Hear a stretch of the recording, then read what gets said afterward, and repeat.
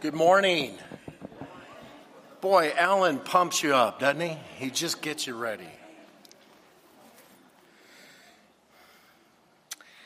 I'd like you to turn in your Bibles this morning to Genesis chapter 50. This is the last chapter in the first book of the Bible, Genesis chapter 50. And we're actually going to be looking at the last verses in the last chapter of the first book of the Bible. Verses 22 through 26 of Genesis chapter 50.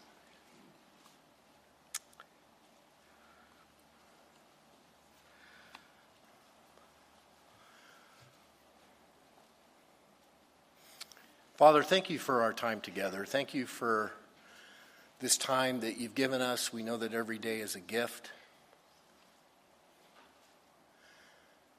Lord, your word reminds us so often of the brevity of life. How short, how temporary. How every day needs to be embraced and lived as a gift given. Every breath.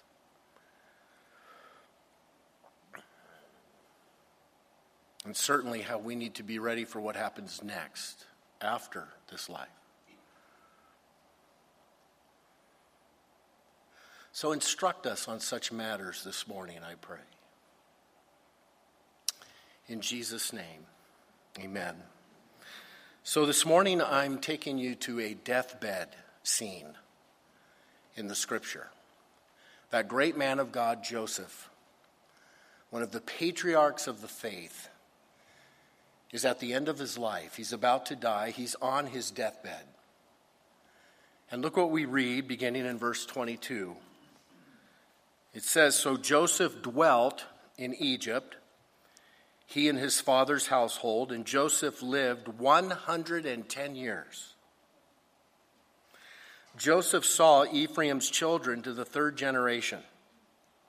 The children of Machir, the son of Manasseh, were also brought up on Joseph's knees. And Joseph said to his brethren, 'I am dying. But God will surely visit you and bring you out of this land to the land which he swore to Abraham, to Isaac, and to Jacob.' Then Joseph took an oath from the children of Israel, saying, 'God will surely visit you, and you shall carry up my bones from here.' So Joseph died, being 110 years old, and they embalmed him, and he was put in a coffin in Egypt." So Joseph lived a good, long, full life. He lived to be 110. That's pretty good, right? And his life was an incredible story. His life was a story of rags to riches, one of the ultimate rags to riches story. You remember at the age of 17, his brothers viciously sold him into slavery. He arrives in Egypt as a 17-year-old, becomes a slave in the house of a man named Potiphar. He ends up going to prison until 30. He gets thrown in jail in Egypt for no fault of his own. Very tough first 30 years. But God moves in incredible ways, and eventually Joseph is sprung from jail and becomes second in command of all of Egypt, making him the second most powerful man in all of the world. And he'll spend the next 7 years getting ready for a famine. And because of his administration and skill, the whole world's saved from his famine, including his brothers and family. He will then spend the next 70 years of his life, think of this, from like 40 to 110, as the second highest ranking Egyptian royal. When he dies, as it says there in verse 26, his body is embalmed like the Egyptians did it with the pharaohs. His body would have been laid in a sarcophagus, limestone above ground, decorated, prominent place. Everyone would have remembered him throughout Egypt. So he lived a very successful, powerful life. But what really mattered at the end was family. That's what mattered the most. Joseph had been married. Joseph had 2 sons, verse 26, a son by the name of Ephraim and Manasseh. It says Joseph saw Ephraim's children to the 3rd generation. So he was not just a great grandpa, he was a great grandpa. And that made him incredibly blessed. We're told in Proverbs chapter 17, children's children are the crown of old men. He had grandchildren that he saw all the way to the 3rd generation. Do we have any great-grandparents in here? You're blessed. Any great-great-grandparents? There was a couple this morning. They're really, really blessed. That's the life that Joseph lived.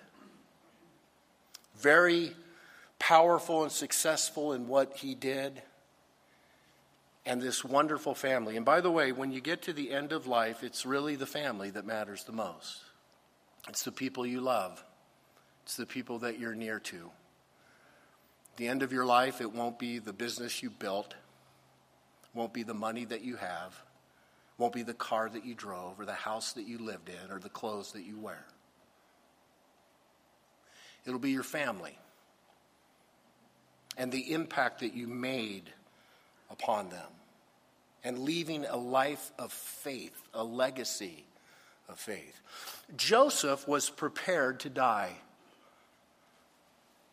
And he died living a legacy of faith for his family. He was an amazing man of God. He was a servant of the Lord. He was an example to his family in faith and in forgiveness. I think of the way he forgave his brothers after all that they had done to him. The Hebrew language in verse 23 speaks of a very intimate relationship that Grandpa had with all of his grandchildren. They were brought up on his knees. He spent lots of time with them. He taught his family. And I love this promise that he makes on his deathbed. With great confidence, he says, I am dying, but God will surely visit you. I love that. My race is done. My work is complete. My life is over. God's been with me, and he'll be with you. God will visit you. I've lived a life of faith, and now you can as well. Oh, to be able to say that on your deathbed to your grandchildren. And he reminds his family, his whole family gathered there, of a big promise that God had made. And he tells his family to make an oath to him. He says, now, everyone's around. You picture this in your mind. Here I know we're all in Egypt, but Egypt's not our home. God promised our forefathers, Abraham, Isaac, and Jacob, a different land. Egypt's not our home. We may be here in Egypt, but it's not our home. I'm dying, but I promise you there's coming a time in the future when God's going to visit our family, and he's going to take us back to the promised land. And then he made them swear, when God visits this family and brings us back to the promised land, dig up my bones. Carry my body to the promised land and bury me there. Give me a decent burial there, because the promised land, that's where my heart is. That's what God wants for this family. What a beautiful. Well, his children remembered that promise. And in fact, those of you who know the history, the nation of Israel will basically stay in Egypt for the next 400 years, and they'll grow to become a strong nation. But they'll never forget Joseph. They'll never forget that promise. 400 years later, Moses is sent to deliver the nation out of Egypt. And after the Exodus, we read in Exodus chapter 13, and Moses took the bones of Joseph with him, for he had placed the children of Israel under solemn oath, saying, God will surely visit you, and you shall carry up my bones from here with you. Isn't that amazing? 400 years later, they dug up Joseph's coffin. They carried Joseph's coffin through the Red Sea. The first generation, they didn't go into the promised land, and they had to wander around in the wilderness. How long, do you remember? 40 years. They carried the coffin of Joseph around in the wilderness for 40 years. Finally, at the end of Joshua, when he takes over, we read the bones of Joseph, which the children of Israel had brought up out of Egypt, they buried at Shechem in the plot of ground which Jacob had bought from the sons of Hamor. Isn't that amazing? For 400 years. Joseph was ready for faith, and he left a legacy of faith. I think for 400 years in Egypt, when they saw his tomb, the Hebrews would say, yeah, that's that man of God. And remember that promise that he made. His faith carried on not only to his immediate family, but to succeeding generations. He was ready for death, and he left a legacy of faith behind. I'll ask you that. Are you ready for death? And if so, will you leave a legacy of faith behind you? If you're on your deathbed, surrounded by your grandkids one day, will you be able to say to them, I'm dying, but God? Maybe you won't have the luxury of a deathbed. Maybe you'll die suddenly and unexpectedly. But will the life that you have lived speak to the living? I remember that guy. He was a man of faith. She was a woman of faith. I want to speak frankly this morning about death. I think it's important. I know death is not our favorite topic, and we don't spend a whole lot of time thinking about it, but we should. And I don't mean it in a morbid way. I don't mean that it's something that we constantly dwell on. But we need to be thoughtful and mindful. Death is certain.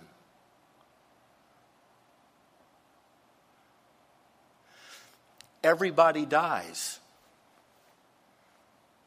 The most basic thing about life is death. Those who are born die. Everybody dies. The statistics on death are impressive. Every 1 out of 1 person dies. I looked up some health data from the World Health Data. Last year in 2023, 61 million people left Earth. Do some stats, do some math on that. Every second, 2 people die. By the time we're done with this hour, 7,000 people will have died. It is a steady stream of death. You know, you'll find lots of genealogies in the Bible. You know the genealogies? Have you ever read through those? Those are the ones you tend to skip over in the Bible.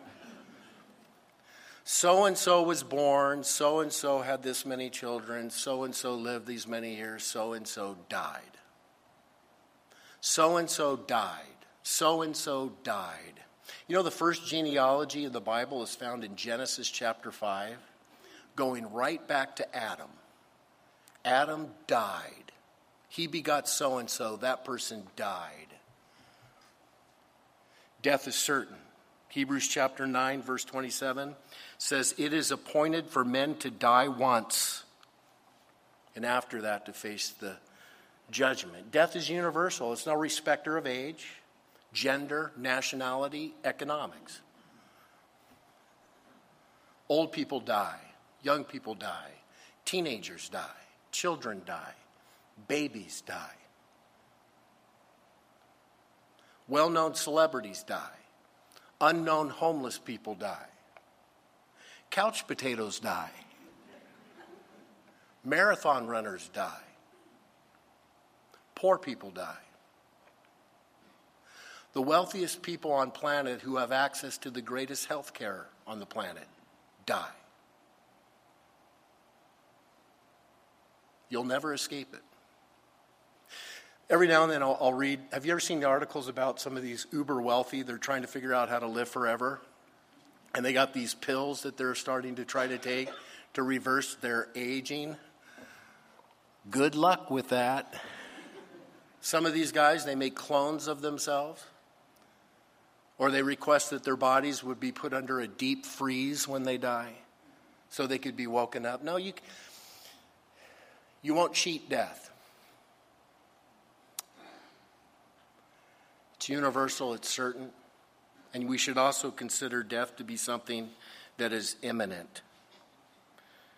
Death is right at the door. King David, when he was still a younger man in 1 Samuel chapter 20, said, "There is but one step between me and the grave." There's one step, always, between me and the grave. Malcolm Muggeridge once said, "I have one foot in heaven and one foot on earth, and the foot on earth is on a banana peel."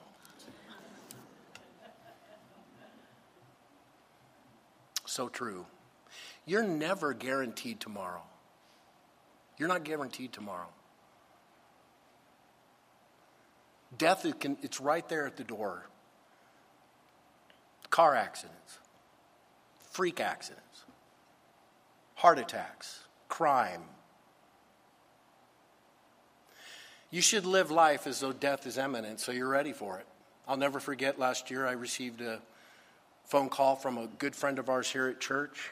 Served a lot of years here. It had since moved away. "Terry, Pastor Terry, they found cancer." "Oh, I'm so sorry, brother." Prayed. We kept in touch. Would text. No less than 2, maybe 3 weeks later, I texted him, and that text was returned from his son, who had his dad's phone. "My dad passed today." 2 weeks, 3 weeks, gone. I had 4 very dear friends in my life in high school, like brothers. By the time I reached the age of 52, 2 of them were gone.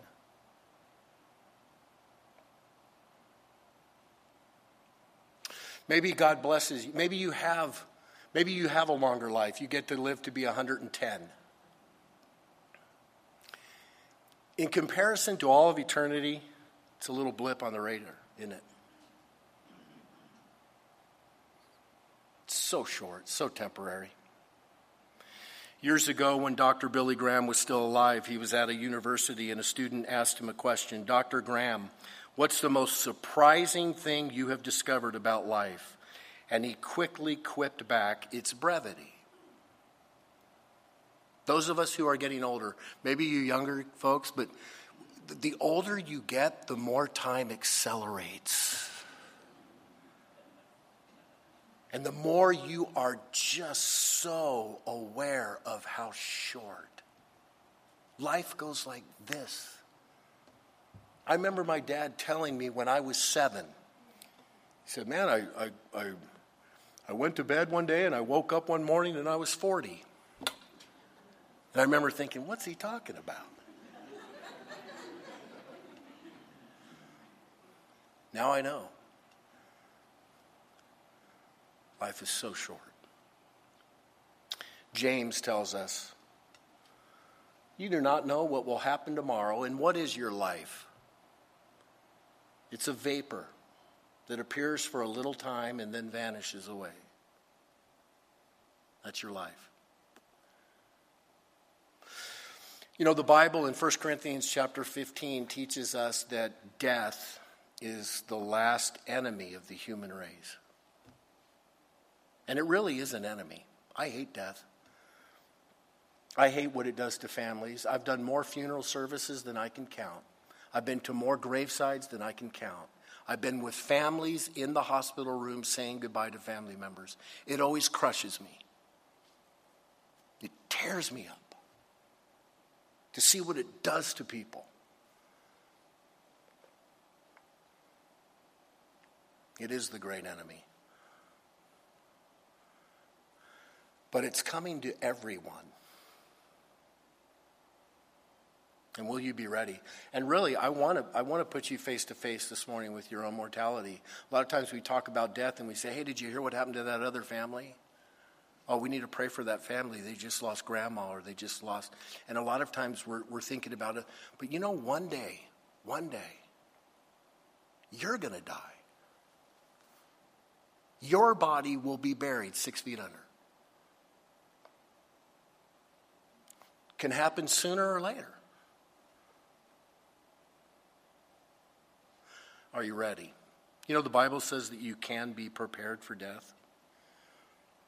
Joseph was prepared for death.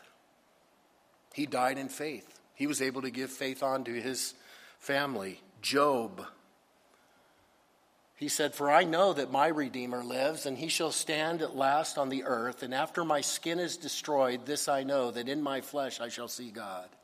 He knew that even when he died, one day he'd be raised. He was a believer in God. He was prepared. David writes in Psalm 49, but God will redeem my soul from the power of the grave. He was certain about it. He shall receive me. Psalm 73, the psalmist says, you will guide me with your counsel, and afterward receive me to glory. Whom have I in heaven but you? And there is none upon earth that I desire besides you. I love this phrase, my flesh and my heart fail, but God is the strength of my heart and my portion forever. Paul the Apostle, when he was facing martyrdom, he knew he was about to be executed, beheaded by the Roman Emperor Nero. He writes this is his last letter. The Lord will deliver me from every evil work and preserve me for his heavenly kingdom. To him be glory forever and ever. Amen. Oh, Paul was ready. He knew death is just a passageway. Do you have that hope? Are you prepared? It's the most important thing that you could be prepared for. Wouldn't you agree?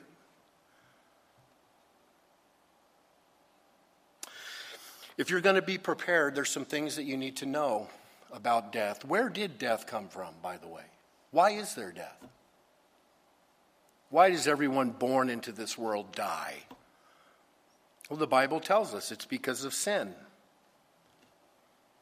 Therefore, just as through one man sin entered the world, and death through sin, and thus death spread to all men because all sinned. So this takes you back to the Garden of Eden. God places Adam and Eve in a perfect environment. They were to walk with God. God created people in his own image, which means they have free will, which is really free. They have legitimate choice. And you got to have free will if you're going to have real love.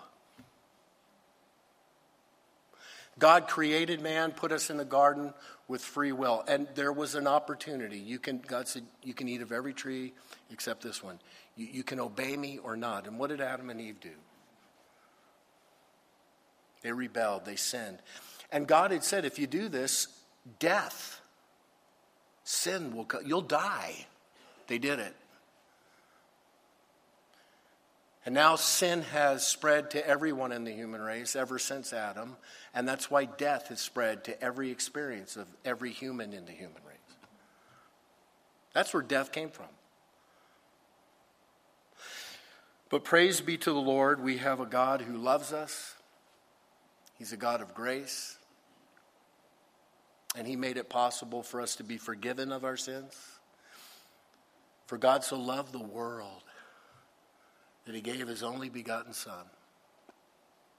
The Bible says Jesus was sent to pay the price for our sins.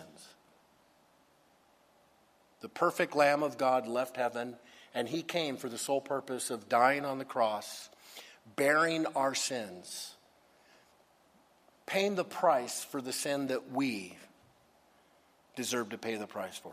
Jesus did that. He died in our place. All of our sins can be forgiven. But he didn't just die. His body was laying in a tomb. But on the third day, what happened? He rose again. Jesus, the Son of God, has defeated death. And the Bible teaches, listen, man, if you'll admit that you're a sinner, if you'll acknowledge who you are before God and who God is, and if you'll acknowledge what Jesus has done for you, if you put your faith and trust in him, your sins will be forgiven and you'll be victorious in life. You'll be victorious over death. You'll not have to fear. In his own words, Jesus said, "Most assuredly I say to you, he who hears my word and believes in him who sent me has everlasting life and shall not come into judgment, but is passed over from death into life." My friend, if you put your faith and trust in Jesus Christ, your sins will be forgiven. You'll become a child of God. You'll have the absolute certain hope of heaven when you die. You'll have the hope of a resurrection. You'll have the hope of a reunion with loved ones in Christ who have gone ahead of you. You'll be ready. Have you placed your faith in Christ?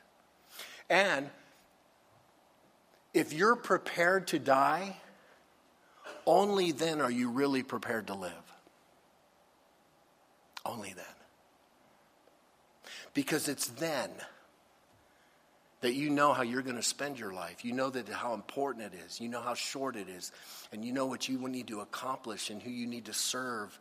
And you know that you need to leave that legacy of faith. I love this. There's something you want to see in this verse. "Most assuredly I say to you, he who hears my word and believes in him who sent me has everlasting life." Do you realize that the moment you put your faith in Jesus Christ, at that very moment, you're given everlasting life? Everlasting life isn't something that you have to die to get, although you'll enjoy everlasting life a lot more after death. But when you give your life to Jesus today, he gives you everlasting life right now, which is a spectacular life. It's a higher quality life. The Bible uses a word in the Greek, bios, just speaks of physical life. Just physical life. And in a fallen world, physical life can be so unstable. Sick, die. And then there's another word for life, psyche in the Greek. It speaks of your mental quality, your personality, that inner life, which also in a fallen world can be quite unstable. The life here in the Greek is the Greek word zoe, which speaks of the supernatural life, the everlasting life, the higher quality. When you give your life to Jesus Christ, you are given a life that is spectacular. And it's a life that you will enjoy more in the next life. And when you become born again, when you've received Christ, when you know, man, your eyes are open to what matters. It's been said, if you don't believe in the hereafter, nothing matters. Right? Doesn't matter. Do whatever you want. But if you do believe in the hereafter, then nothing else matters. Nothing else. And you'll live for that day. And you'll be saved, and you'll want your children and grandchildren to be saved. You'll want your friends. You'll want your parents. You'll want everybody in your family close to you. You'll live for Christ. Are you doing that?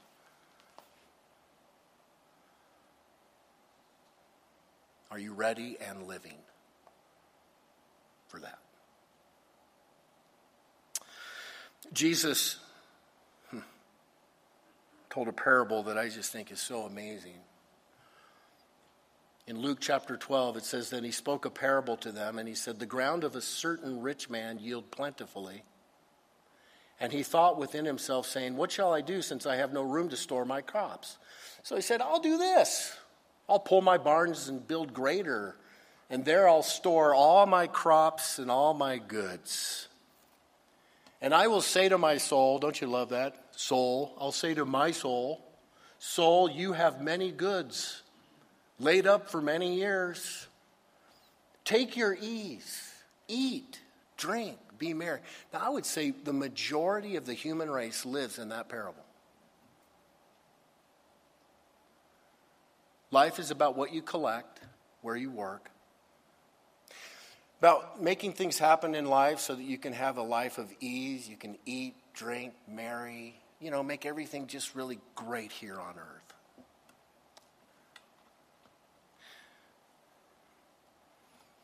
But God said to him, what? Fool. This night your soul will be required of you. Then whose will those things be which you have provided? So is he who lays up treasure for himself and is not rich towards God. God calls the person who's not ready to die a fool. And when God calls you a fool, boy, you're in big trouble.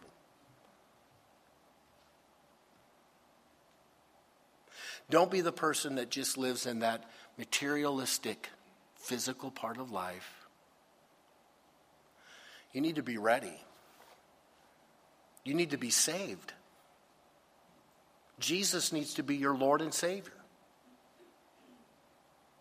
And then he needs to turn you into a woman of God, a man of God, who's going to make a difference in the life of family, friends, relatives, so that you'll leave a legacy behind. Would you bow your heads with me? And I invite you to just really do some deep soul searching right now. This is an important moment. There's no accident that you're at this service.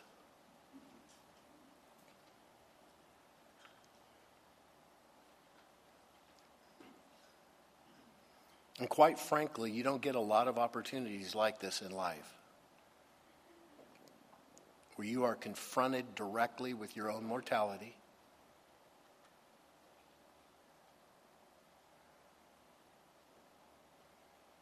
And I'll just ask you straight up this morning, are you ready to die? Are you prepared?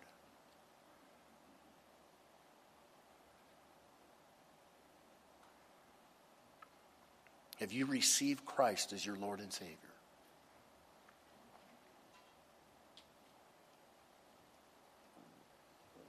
If not, then I want you to make sure right now.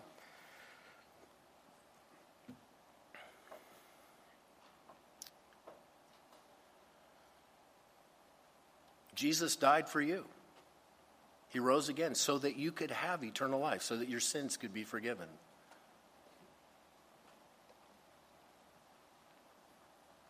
And he did that, and he's alive. The Bible says if you put your faith and trust in him, and I mean you individually, it's got to come a point in your life where you say, I need him. It's not enough for your parents to be Christian. It's not enough to have Christian grandparents or a Christian spouse or Christian friends. You got to be Christian.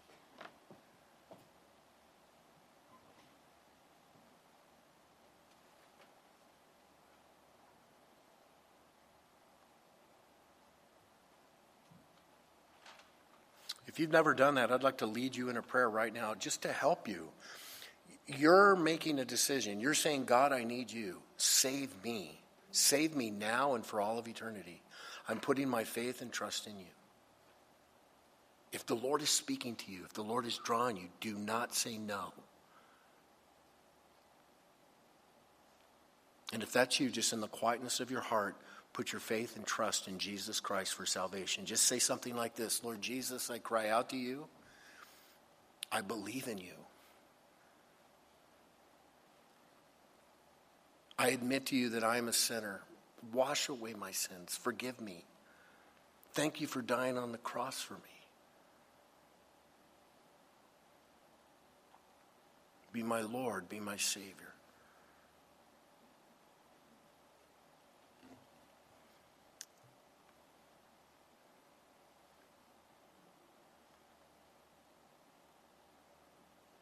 And then with your heads bowed, your eyes closed, I'd like to ask another question. If you're a born-again Christian, if you're here and you say that you're a born-again Christian, and you were to suddenly die,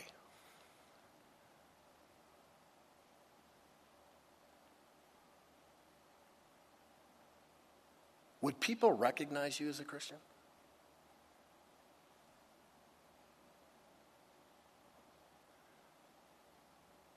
Would it be an obvious homecoming service for you? Will you have been known as a man of God, a woman of God who's leaving a legacy behind? Or would people at your funeral service sort of have to guess and hope? Man, don't live life that way. That's you. You're a born-again Christian. God has touched your life. Live for him. You know, there's Christians that live in that parable, Luke chapter 12. They're saved, ready for eternity, but they spend their whole life on worldly things. Don't be that person. Maybe you need to surrender your life afresh to the Lord right now. And if that's you, just in the quietness of your heart, a prayer like this: Lord, I want to come back to you fully. I want to surrender every area of my life to you. I want to be known as the man of God in my family. I want to do my job for you. I want to live my life for you. I want to live my life as an example to others. Restore me, forgive me, strengthen me.